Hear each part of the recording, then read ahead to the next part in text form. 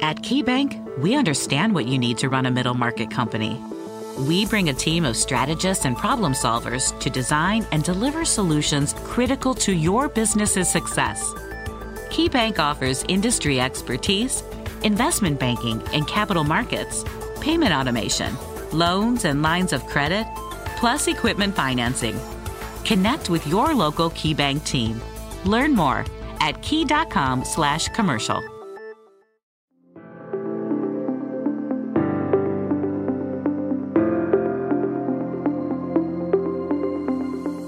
Welcome to the Grit Daily Startup. I'm your host, Sebastian Rusk, and this is a podcast about what goes on behind the scenes at startups. The good, the bad, and the gritty. Let's dive in.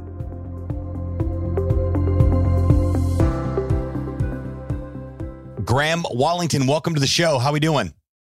Excellent. Thank you for having me here. It's good to be here. It's great to have you here. So you guys got some interesting things going on in the NFT world as it pertains to nature, Mother Earth, and we're going to get into all that. But on this show, we like to talk about the good, the bad, and the gritty of the startup world. Of course, we'll chat about what your experience has been with that. But before we do that, let's help our listeners better understand a little bit about you. Okay, so me, I'm a South African living in the United Kingdom. I have two daughters and a son, and a passion for wildlife. My first career was as a scuba diving instructor, traveled all around the world, and really kind of got addicted to that look in the eyes that people have when they come out of the water and they've seen a new world for the first time. Wow, that sounds. That's an interesting take and a perspective on how you developed your passion. So you got a brand here, Wild Earth. You guys broadcast to well over 5 million people. And how did this whole entire idea and concept begin and start? So that's an interesting question. So it began a long time ago during Web 1.0. We launched on the 17th of August, 1998. At that stage, it was a company called Africam.com. We were broadcasting a JPEG, we would refresh a JPEG from a waterhole, from a webcam, looking at a waterhole. Every 30 seconds, we'd refresh this JPEG, and there was no audio. And so back then, it was dial-up, and it was super slow. But within days, this became the busiest website off the African continent, and it held that space for 6 years straight. What we learned was that people all around the world, they want to be able to connect with nature, and they need to do it remotely because, our lives, we just don't have lions living around the corner for most of us. And I just saw this, wow, hold on a second. This is amazing. We can use the internet and technology to make people feel like they're remotely present in nature. And really, I spent the last 24 years getting better and better at it, I'd like to think. So so you guys, are there cameras set up like out in the bush?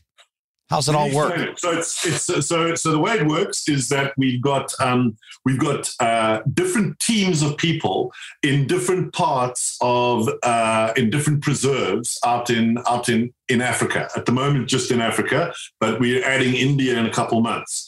And now each of these teams is just 2 people per team. They could be on a safari truck, they could be on a boat, they could be walking, but there are always 2 people in the team. The one is an expert naturalist, guide, tracker, and the other is a camera operator. And basically what's happening is the camera operator is just following along the naturalist who's out there searching for wild animals in the habitat they find themselves in. And all of these different contribution feeds from each of these teams is going back to a control room in Johannesburg, South Africa, where we have directors and engineers that are monitoring all of this, and then they're picking which animal sighting to go to. So what the rest of the television industry calls a scene, we call a sighting, an animal sighting. So, Jack might be with the elephants over there, and we'll spend 10 minutes, and then we'll cut to Jill, who's with lions, in another location altogether. When we come to it, it's not only is it live, which makes people feel present, but also they can send their questions in, and they might get their question answered live on air. And what we also do is we shoot the whole thing in a kind of a POV style. For your older listeners, that would be like more Blair Witch, okay? A point of view, a sort of a point of view style of shooting. And what's really important is we do this every single day. So we do 8 hours a day of live broadcasting, and then we run repeats to fill out the rest of our channel. And we distribute this channel on all kinds of platforms, from Roku to iOS, Android. It's available on Samsung TVs, LG TVs, you name it. You can find it out there, and you can feel connected to nature. Well, I just downloaded the app while you were explaining this. So that's how easy it is. So if you're listening to this right now, you're like, I need a little more nature in my life. Just pull up the Wild Earth app, and any app, Android, Apple, wherever you're pulling it up, it's available anywhere. I can't wait to just sit and watch nature this weekend. I was wondering what I was going to do on Sunday. Graham, I figured it all out thanks to this application on here. So, well, this is great, and definitely something that everyone is interested in, and everyone is. I know that people are interested in nature because people go crazy about the Nature is Metal account on Instagram. Have you seen that one? Where, no, I haven't. Yeah, Nature's Metal. Nature is metal. Now, it's rather graphic at times, but it's nature. And what's cool is that they'll explain why there's a zebra with his head dangling because he just got into a scrap with some lions, but he made his way out a little bit. But they'll go into why a zebra is so brave. And that's probably a terrible example, but a hyena was one I saw last week. Its back legs were paralyzed from a fight, and it was still walking around and just going about. But people are fascinated with this guy's got millions of followers. And I love to watch it. Sometimes you get the Instagram warning that'll say, hey, this is a little crazy if you do want to look at it and for nature purposes, but it's always cool to understand the why of something happening in nature on here versus just, well, nature does, what it does, and the lion's the king of the jungle. So, absolutely. Well, if I look back, back to, my childhood days, it was, magazines were still relevant. I grew up in the 80s and in the 90s, and not that magazines are irrelevant now, but National Geographic was a big deal when I was a kid. And so were programs that were on like PBS, and I forget the other channels that you could watch like nature on. This is before the whole, you could stream anything, anywhere, anytime type of, world on here.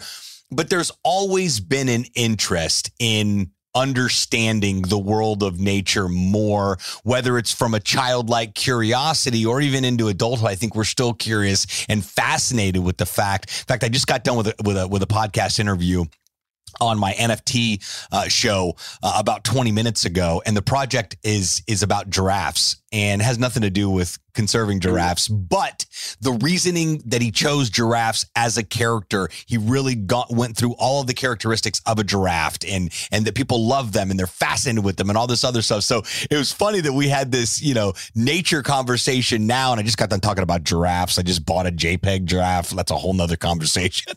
But that's exactly what is going on here. I mean, these NFTs are all animals. So check it out. I mean, you got your bored apes, you've got your giraffes, I saw there's a big cat one. There's obviously crypto kitties originally. Sure. I mean, they're all animals anyway. Yeah. And that's what we kind of figured is, hey, let's get some real animals into this NFT world. Right, exactly. So you guys can be like, listen, you want to see a bored ape?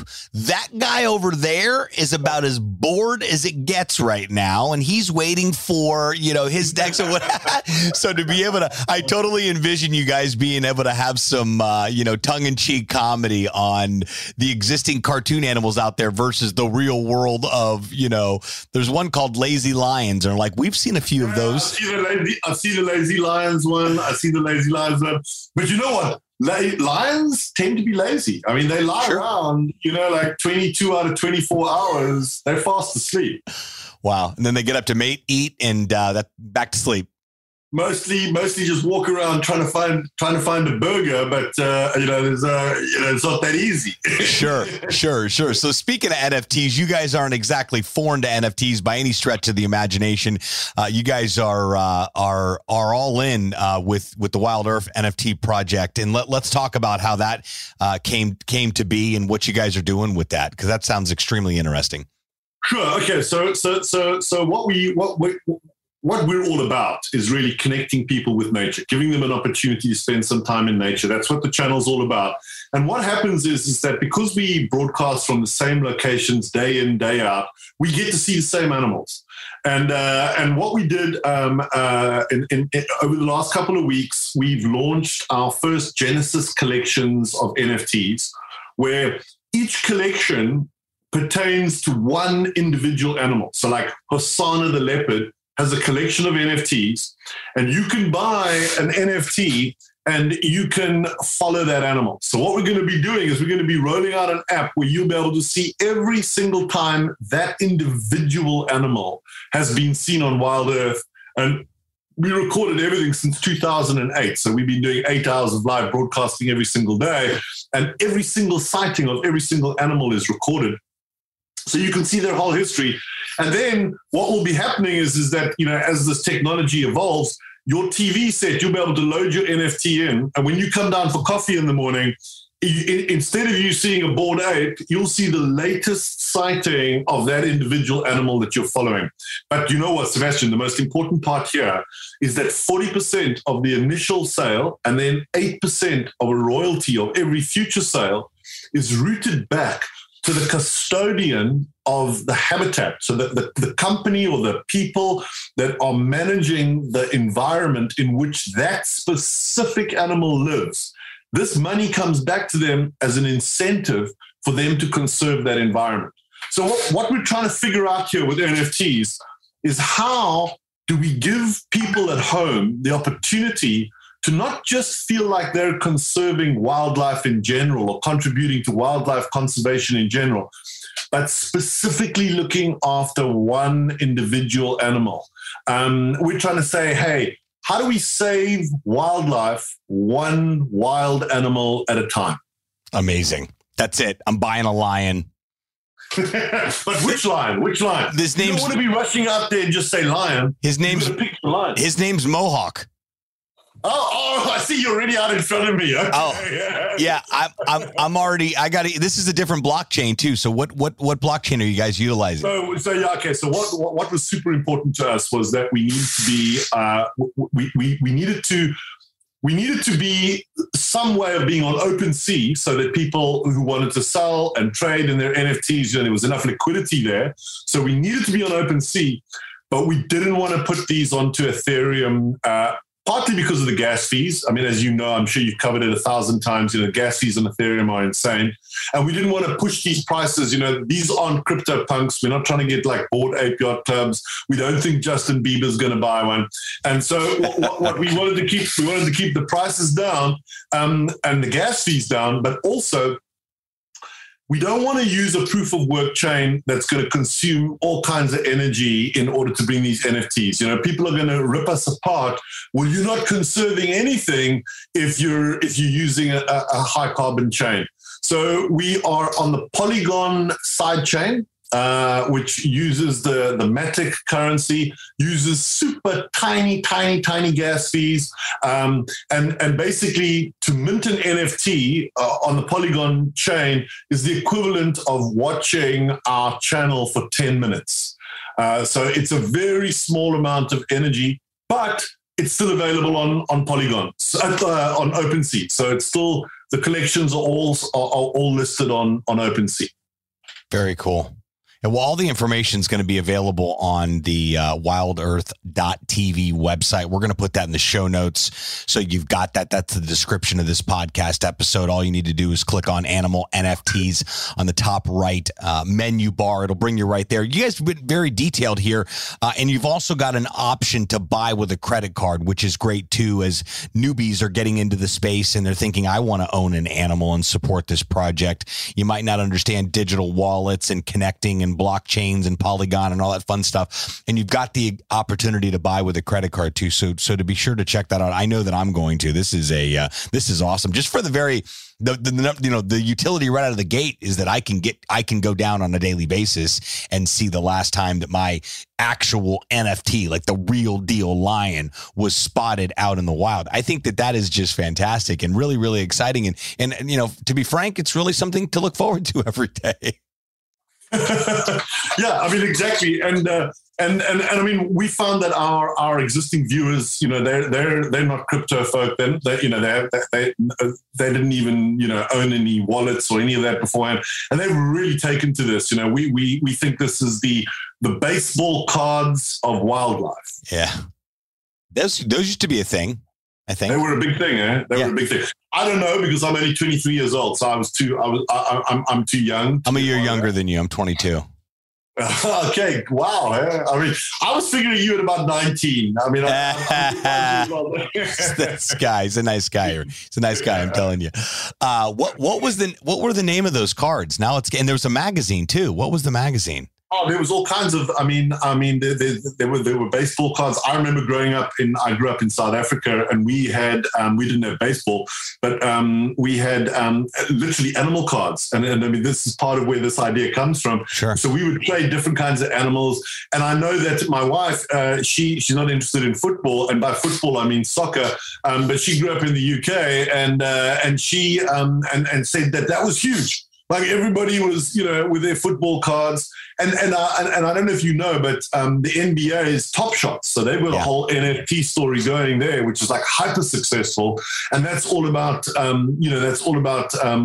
basketball, Top Shots. Yeah, I bought a bunch of them. I don't know what they do. And same thing with. Well, a bunch of sports are getting into it. I saw the NFL's about to release theirs too, and of course I'm new to the football world, the soccer world. I'm a newbie in that space. I'm still trying to figure out who my favorite team is, but I like the fact that I can get up at 7:00 on a Sunday morning and there's football on until American football starts. So, and it's just that last 15 seconds before the game's over that they score that makes it where it's almost like golf. It's that one shot that keeps you coming back, right? Yeah, well, I'm not a big football or of either type fan, but I guess it's huge and people love it, and I guess they love collecting. Whether it's the players or whatever, I guess people just love collecting. And I guess that's what the NFT thing's all about, collecting. It really, really is. And being part of something that, you can be part of a community. You're able to be part of something, and, specifically projects like you guys have going on where it's actually doing something really cool for the environment of the NFT. So, I absolutely love what you guys got going on. I can't wait to get into this Wild Earth app. If you're listening to this right now, pull up the app in the App Store, check it out. You'll thank me later. If you're into NFTs or been thinking about it and you're passionate about nature, this may be something that's definitely worth a second look on here. Graham, I thoroughly enjoyed our conversation here. I love what you guys are up to. Wanted to encourage you guys to keep up the great work and continue to do work that matters. Thank you so much. And likewise, mate. Love your show. Keep going. And really appreciate you having me on. Hey, thanks again. We have to come back sometime soon. Cool. Thank you very much. Until next time, friends.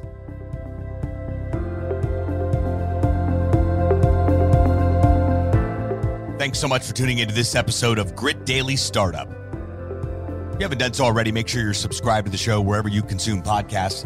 This way you'll get updates as new episodes become available. This podcast is brought to you by gritdaily.com, the premier startup news hub. More information at gritdaily.com. Once again, I'm your host, Sebastian Rusk. Until next time, friends.